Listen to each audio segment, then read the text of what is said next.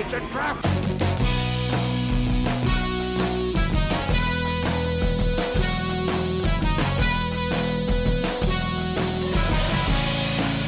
a trap! Hello and welcome to Radio TCX, your weekly source for X-Wing news and strategy. I'm your host, John McDermott, and this week is going to be an interesting one. Tim and Carson both decided that they trusted me enough to run an episode without them for the very first time. So that's going to be fun. But because I believe that the episode always needs at least one person who knows what they're talking about, I have invited on a special guest host, Andy Myers. Hello there. I appreciate your confidence. And I'm so excited to chat with you, John, about all these fun X-Wing topics that we have lined up for your listeners today. Yeah, I'm excited to have Andy on here. We've been covering the contents of AMG's mini extravaganza for the past few weeks, and hopefully this week we're going to finish it out. We have a couple more cards to talk about, and then some other competitive play information.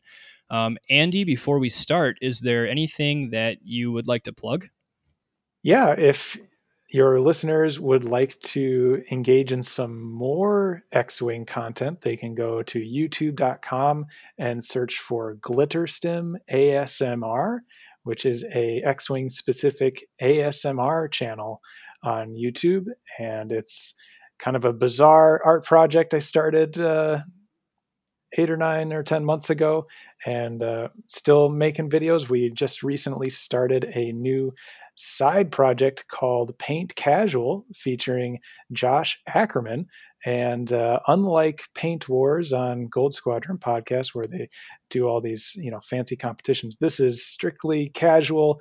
The first episode has Josh painting a Fang fighter, which we're going to talk about Fang fighters later in this episode. And so, yeah, it's about 2.5 hour video of Josh Ackerman painting a Fang fighter. So if you're into painting sounds and that stuff, or whispering, check out Glitterstim ASMR on YouTube. Yeah, I can definitely confirm that it is a very interesting YouTube channel. However, it is hilarious. And yeah, Josh is a great painter. I think if you're interested in painting ships, you should definitely check that out on YouTube. So yeah, but we've got some stuff to talk about from AMG yet to wrap out the mini extravaganza. So let's jump right in and do that. All right. So, Andy, because you have not been on the last couple episodes where we've talked about what AMG has kind of spoiled or given us, I wanted to take just a minute or two to kind of get your thoughts and opinions on some of the changes that AMG has issued forth. So, I'll give you the floor and you can kind of just give us your brief synopsis on how you're feeling about what's coming for X-Wing. Thanks, John. And yeah, I am all aboard the AMG train. The first night, Thursday night when they were making the announcements, I was a little skeptical, had some concerns. Change is hard, new things, apprehension, I would say.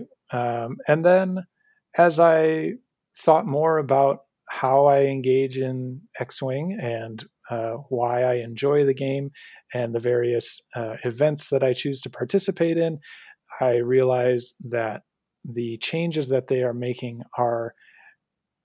they're at least beneficial to me from a enjoyment standpoint. I am excited to not have to worry about the bid anymore.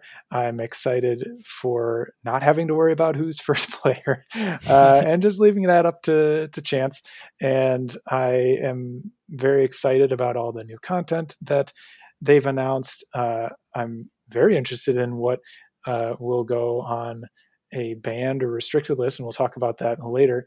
The thing that impressed me the most about their X-Wing specific presentation was that it's very clear that despite being a small team, the team that is in charge, Chris Plummer and everybody else, really seems to care about X-Wing and the future of X-Wing as a healthy game. One reason that we had to go to a second edition was because the inflexibility of printing points on the cards and the ramp up of power creep towards the end of first edition. That transition to second edition made this game healthier, and now the changes that AMG is making, such as the ones I just mentioned, are continuing in that spirit of keeping this game fresh and enjoyable for new players, enjoyable for veteran players, enjoyable for the people who, like you and I, John, travel for X-Wing because we're crazy people and bad with money apparently, and then also for the people that enjoy this game on a casual level once a week, once a month, with just a specific group of friends, with a community at large. I'm hopeful for the future of X-Wing, and that was something leading up to the mini extravaganza that I was worried about. So yeah, that's my rambling long thought. Sorry for taking up so much of your listeners' time, and Tim, feel free to edit whatever you like. No, I think that's great. And I like to kind of your honest reaction to all of it. I think that's a very normal reaction whenever big changes or new things are coming, kind of met with skepticism at first, and then that general acceptance, and then even excitement about what's coming, I think is what really kind of drives the game forward. I think if every decision was met, without some hesitation or resistance, then, we'd just get a lot of the same. So I think that, this is a big step forward into, bringing some elements into the game that feel very different and will, shake up how second edition feels, going into, I guess it would be its third year already, which is pretty nuts. Absolutely. Yeah. Because second edition was the fall of 2018, and it is now the fall of 2021. Oh, so we've had a 3 years of doing this. We're entering the fourth year of second edition. We've already had a huge truckload of cards and ships that have either been re-released or newly released, and so eventually we'll talk about like some banned or restricted cards. Just one of those ways that AMG is going to be able to shepherd this game along into the future, with the health of the game in mind, and the enjoyment. Some of the other things we'll talk about, the different scenarios or the different tournament packs and those types of things. Those are all new and exciting things. And I think that's a good segue. You mentioned truckloads of content. Of course, over that stream, they did spoil some of the cards for the Razor Crest coming for the Scum faction. We talked about the Gauntlet Fighter that's coming for multiple factions. But we have two things left here to talk about that we didn't get a chance to last week. We have a card pack coming for new Fang fighters and TIE LN fighters, which is pretty exciting because it's not often we get new pilots for either of these ships. Absolutely. I love Fang fighters. As I mentioned earlier, that was the first ship that I wanted repainted, to have kind of a unique Fang fighter. So having a Fang fighter that is able to be flown in both the Scum faction and now the Rebel faction, very exciting. And it's great to see new TIE fighter pilots. I am thrilled, even as a non-Empire player. I'm thrilled that the Empire players have more opportunities. So let's talk about the TIE fighter first, John. We've got the Initiative 4 ISB Jingoist, the subtitle being Heartless Enforcer. So, John, I had to look this up. Do you know what the word Jingoist means? Yeah, isn't it? It's like an extreme, like patriot or something like that, right? Yes. Yep. Like a fanatic almost. Yeah. So, sorry, Tim, edit my so yeah out, because that's not as John got it right. Of course, John gets every right. I love this running dialogue of you telling Tim what to edit. I love that. Just keep it going. Hyperspace Hazards Dominator John McDermott, of course, got the definition of a word right. I am a Star Wars expert, but not an English one. So But as an Empire player myself, I am pretty excited about this ship. So as you said, it was Initiative 4. And this, I believe, Andy, correct me if I'm wrong, is the first Imperial ship to feature the PIP system, which we have seen in a couple other factions, namely the Separatists, that limit this to 2 ships only of this type. Yeah, I believe you're right. And that's probably because most of the Imperial ships that we have were released in the conversion kit. Am I wrong? I don't believe you are. I think that's accurate. And then anything that they've reprinted in 2.0 has just basically been reprints of things from the conversion kit. So maybe for the exception of the TIE Brute. And I don't think any of those are limited by pips in any way. But yeah, this is exciting. It's I guess you could call it a named pilot. It has a ship ability, which is pretty interesting. It reads, before you engage, you may choose one enemy ship in your primary firing arc at range 0 to 1. If you do, that ship gains 1 deplete or strain token of your choice, unless it chooses to remove 1 green token. So a little bit of text there, but a relatively straightforward ability. Absolutely. This is fitting very nicely into that Inferno Squadron I-4 swarm. You're basically setting up the other TIE fighters or some of your lower initiative TIE fighters so that maybe the ISB Jingoists don't hit hard, but if you bring 2 of them, most ships don't have 2 green tokens, right? So if you shoot with the first one before you engage, the enemy ship at range 1 that you're staring in the face has to maybe remove the green token, or they take a deplete or a strain token. All of those options sound great for the ISB Jingoist.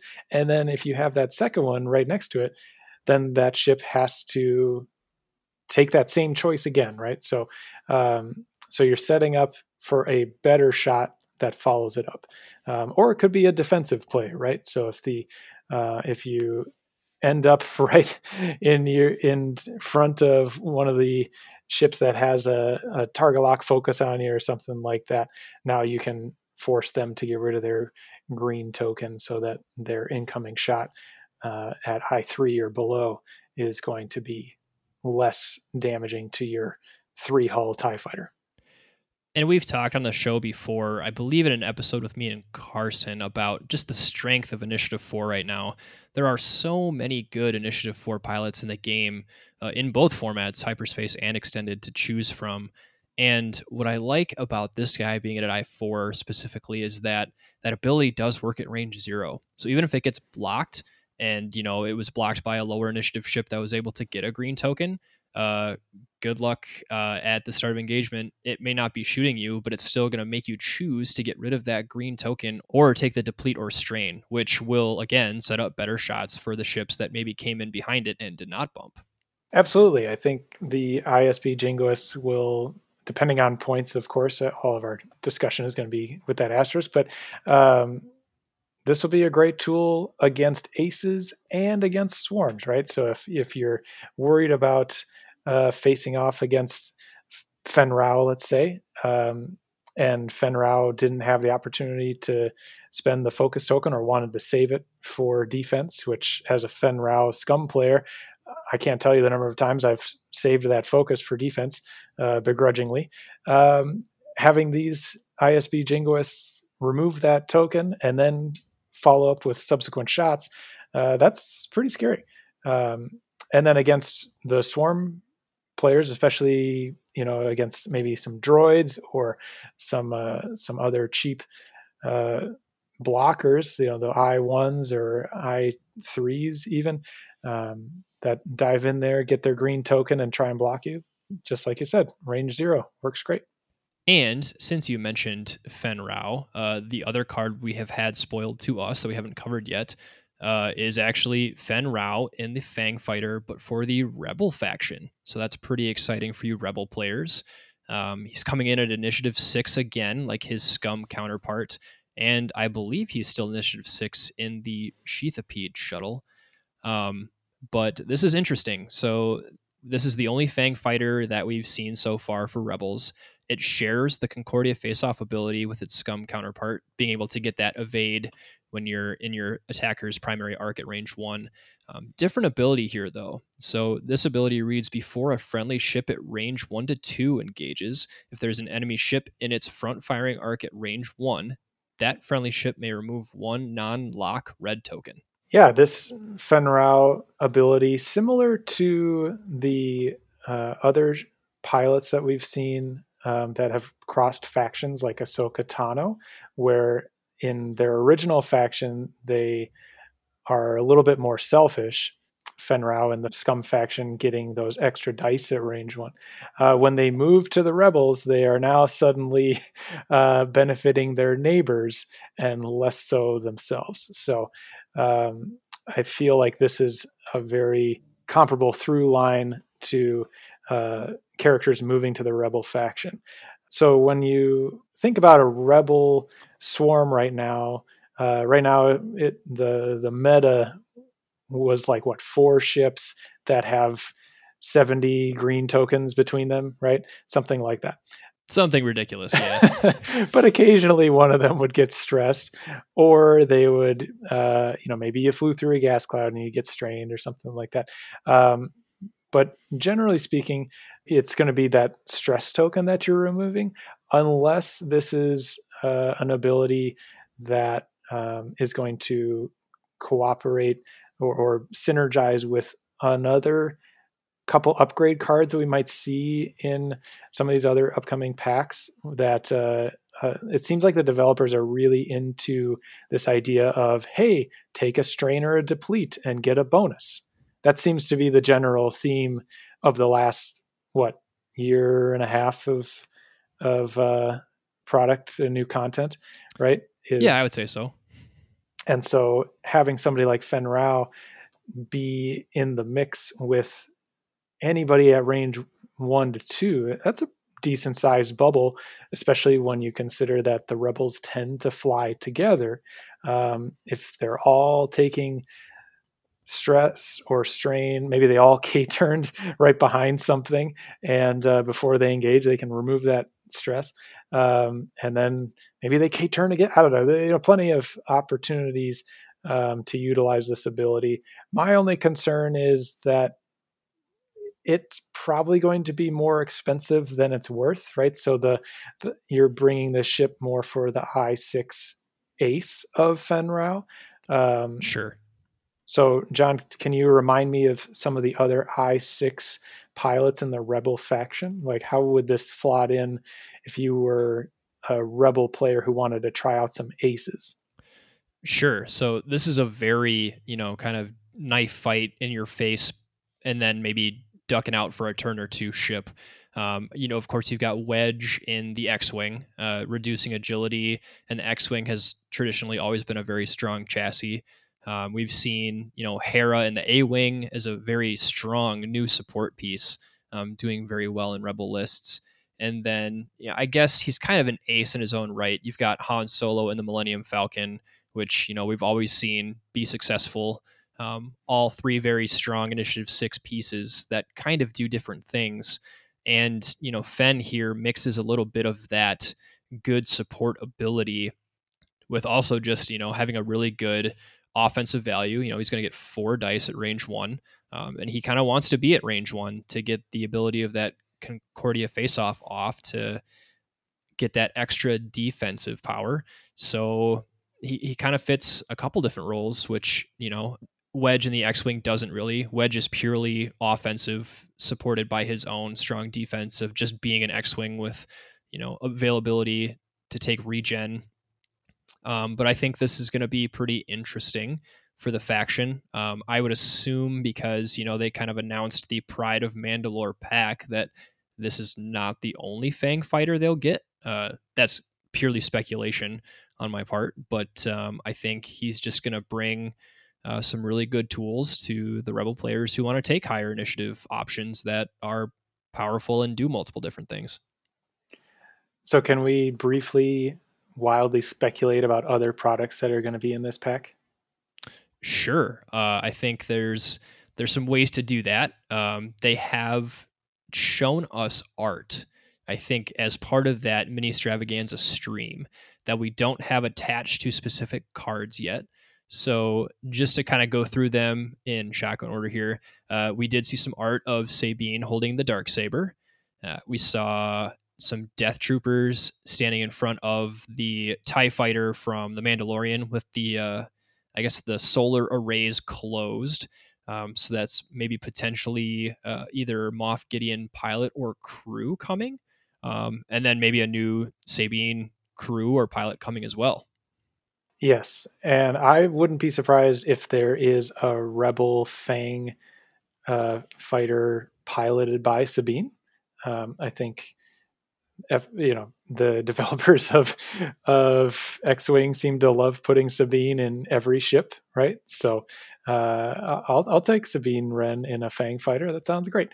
And as far as other TIE fighter pilots, it's been a couple years since I've watched Rebels. That seems to be where this product is being kind of culled from.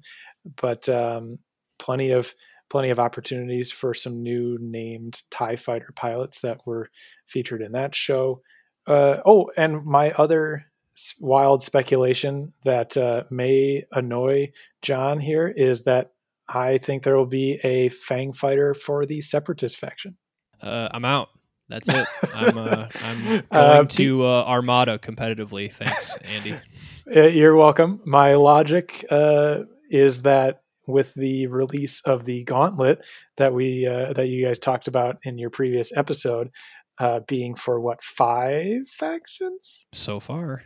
So far, good call.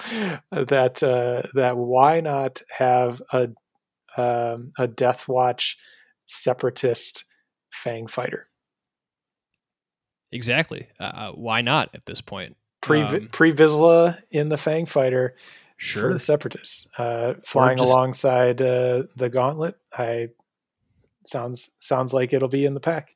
Or just start making people up. They can do that too. I think if we get Sabine in a Fang fighter, she has to have a mediocre to bad ability, right? Over under on the Sabine Shadowcaster. Oh my gosh. Okay. The unplayable Shadowcaster. Just kidding. I'm sure it's fine in some format, but yeah.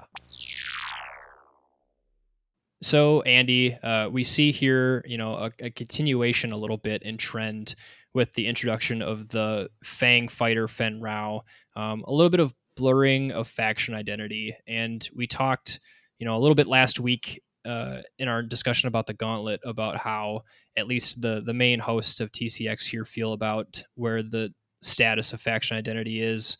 And I have pretty strong opinions that people don't need to hear rehashed out.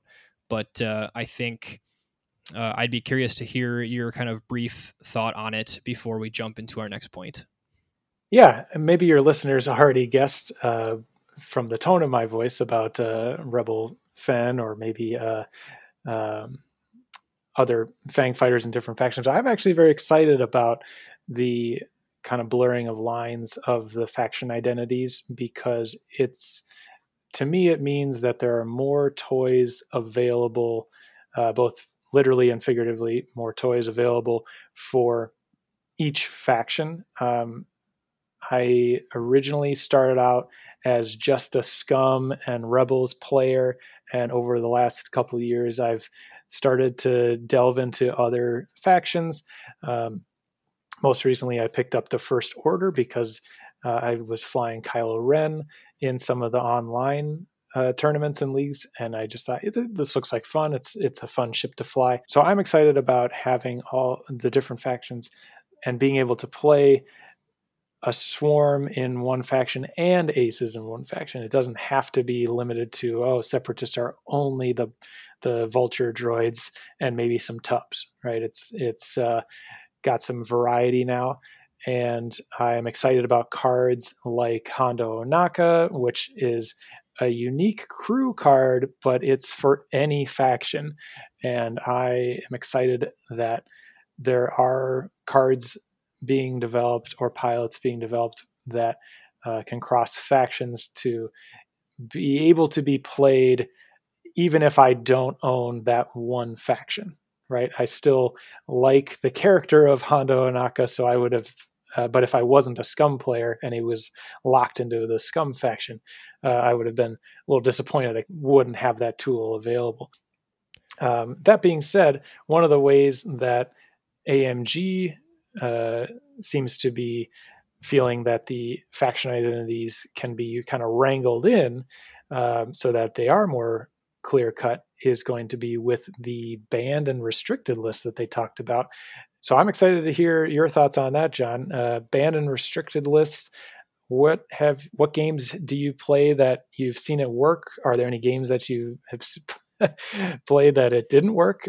What's the difference between this and just points increasing something out of existence? What are your thoughts on this? Sure. So I personally believe that a banned and restricted list for X-Wing is overdue. I have played Crisis Protocol, where they have always implemented a banned and restricted list, and then I play some Warhammer 40,000, which has a restricted kind of format, and that you can only take 3 of like one specific unit type, right? And I think why it will work well in X-Wing is because you have different formats, right? We've got hyperspace, we have extended, but then there's just the elements of competitive play and casual play. And I think one of the main selling points of second edition was having the variable point costs and being able to adjust points without having to print new cards, and that's fine. But I think what you run into then is you have let's just use Juke as an example. Juke costs, I believe, 7 points, or it did before the points update. And that might be fair in competitive play.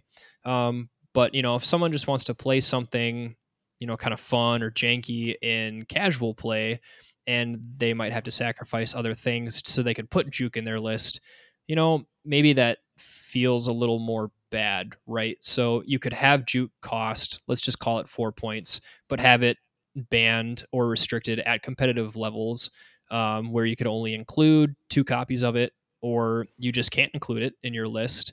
And what's interesting about the restricted list is it's not necessarily cards that can't be used kind of in their own form, but you can have certain cards where, let's just say, if you take Juke, then you can't take another upgrade of a certain kind, or you can't take a certain pilot, or a certain pilot just can't take Juke.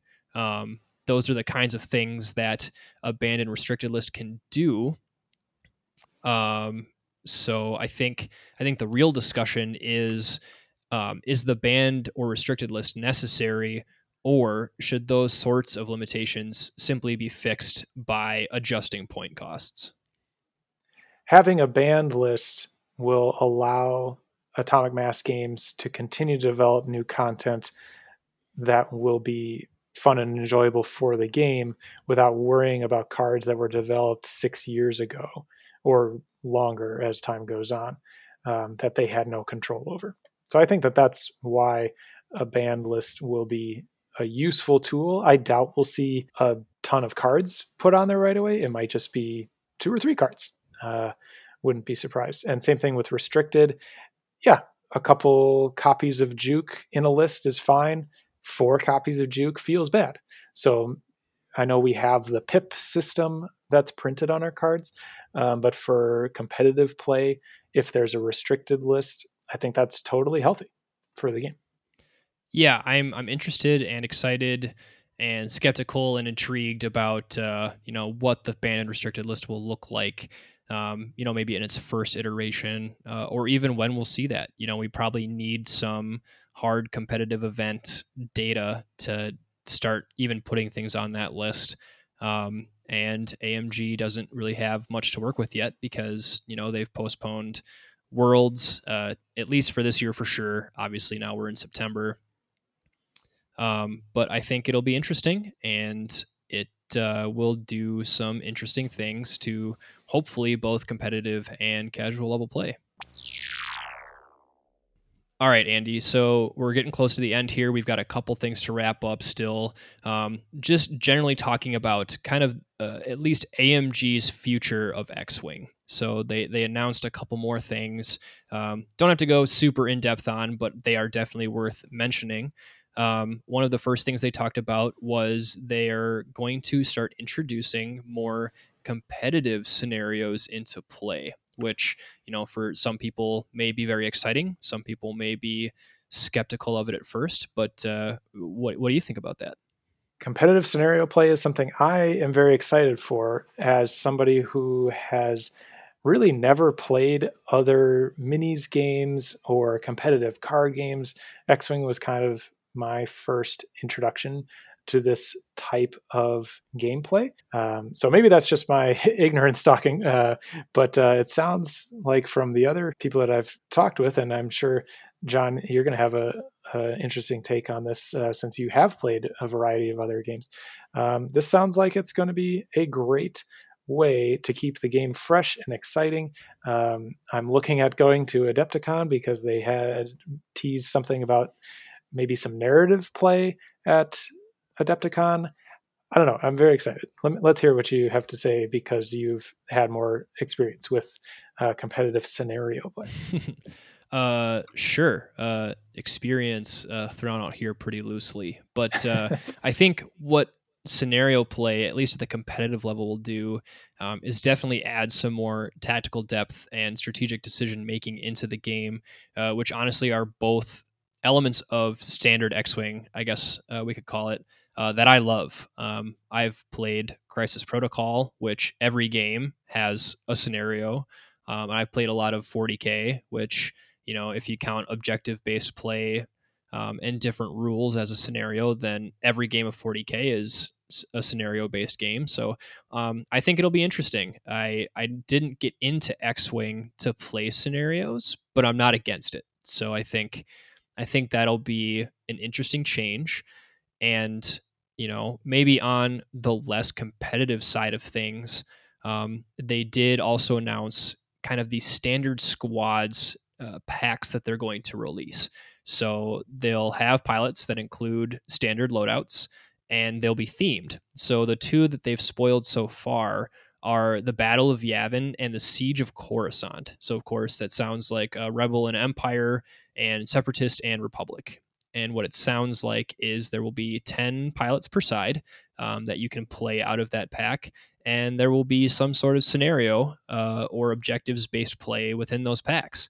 So that could be the more tabletop, in your kitchen type format. Or they could even introduce these into competitive level tournaments. So that could be pretty exciting for people that are into that sort of play as well. I think what's cool about these standard squads is that it makes accessibility to the game pretty easy. So you could show up to a game night at your store and you have your tokens and your templates and maybe just the models, if you understand what's going to be in the pack. And then you just open the pack up and you could even do a mini event with this if you wanted to. So I like that. I think that is interesting for both competitive and casual play. But one thing that I think I'm actually also really excited for is the introduction of a campaign system into X-Wing. So it will be something new that maybe we haven't seen before. And the idea is that you can choose ships and customize the pilots that are in those ships. And personally, I think that's really exciting. I think that'll be really fun and different. Absolutely. I may not have a lot of experience with other minis games or hyper competitive games, but over the last few years, I've really enjoyed some of the narrative games that I've played or role playing games that I've dived into where I create a character, whether that's in some sort of D&D style character creation or it's in some sort of video game.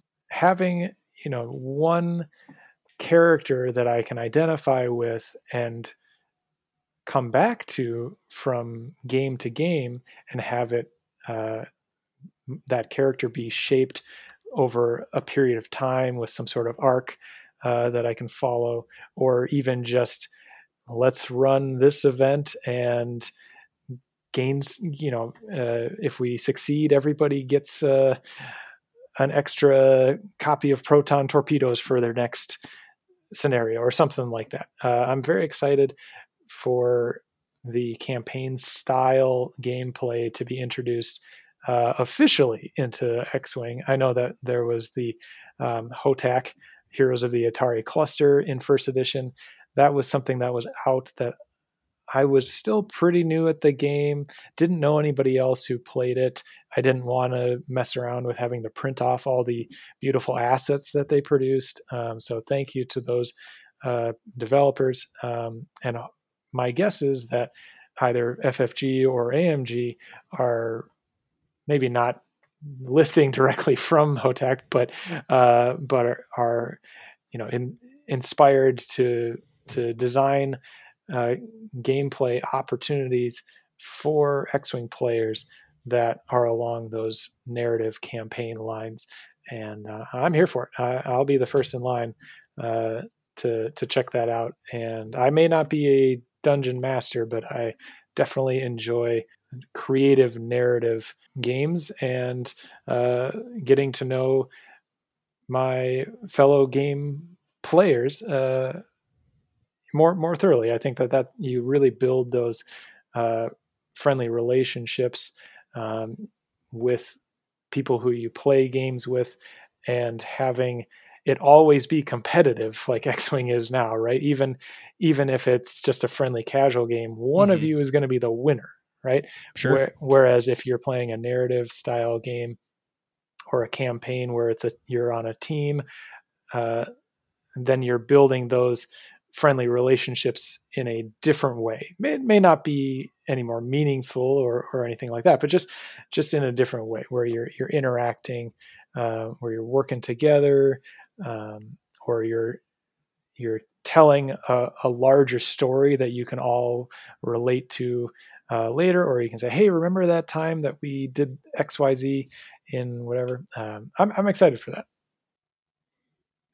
And I think too, what I like about this introduction of campaign play is it shows that AMG is at least willing to go back and look at community supported content that was created, not within FFG, and to draw inspiration from that and bring it into the game. And I think that just it opens up a lot of interesting design space, and it's just a good show of faith in the community from AMG that they want to keep everybody involved and try to offer something to as many people as they can for this game that we've all definitely come to love over the years.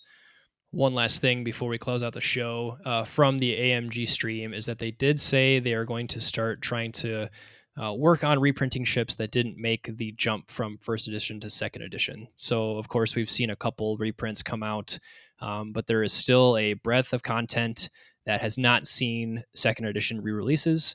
And AMG has said that that is something they are going to work on. So while it may not be new content, it will be second edition content for ships that maybe were only accessible in the conversion kits, which will make getting into different factions with ships that people really want to play just a little bit easier. Absolutely. We talked about the health of the game and banned and restricted lists, and there's a lot of tools that AMG has at its disposal to help shape this game to be friendly to new players and to veterans. That's including in the competitive scene. And while I'm sure reprinting ships was not very profitable for Fantasy Flight or Asmodee, I still believe it's a great way to help those new players enter into the game and realize how much fun a lot of those ships that haven't been reprinted are. Speaking of which, I think I want to hear, John, I want to hear your one ship that hasn't been reprinted that you can't wait for them to reprint. And I also want all of the listeners to go to Radio TCX's Facebook page and leave a comment on which ship you're most excited for. Also, I think John is in charge of Radio TCX Twitter page or something like that. So you can also go tweet at him there. But John, what's your one ship that you just can't wait? Ooh, that's a good question. For those dedicated listeners who have stuck with us for a while, I have a scum list that I am quite fond of.